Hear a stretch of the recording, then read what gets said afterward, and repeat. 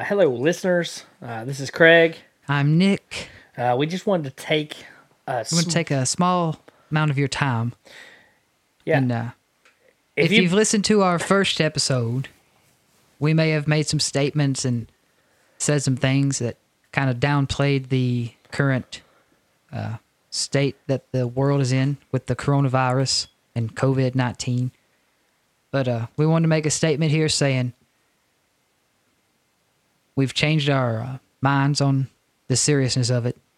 We understand it is a very serious matter, and we do not take it lightly. So if you've listened to the first episode, there were some things said. And if you haven't listened, but you do listen, we're no longer feeling that way. Yeah, I mean, that's the best way to say it. Nobody knew what was going on at first. Really didn't. And we heard so many different facts and so many different figures. We didn't know what it was going to turn into, and so many people were saying so many different things. But now here we are, and things are the way they are. So we just encourage you all to do what you're asked.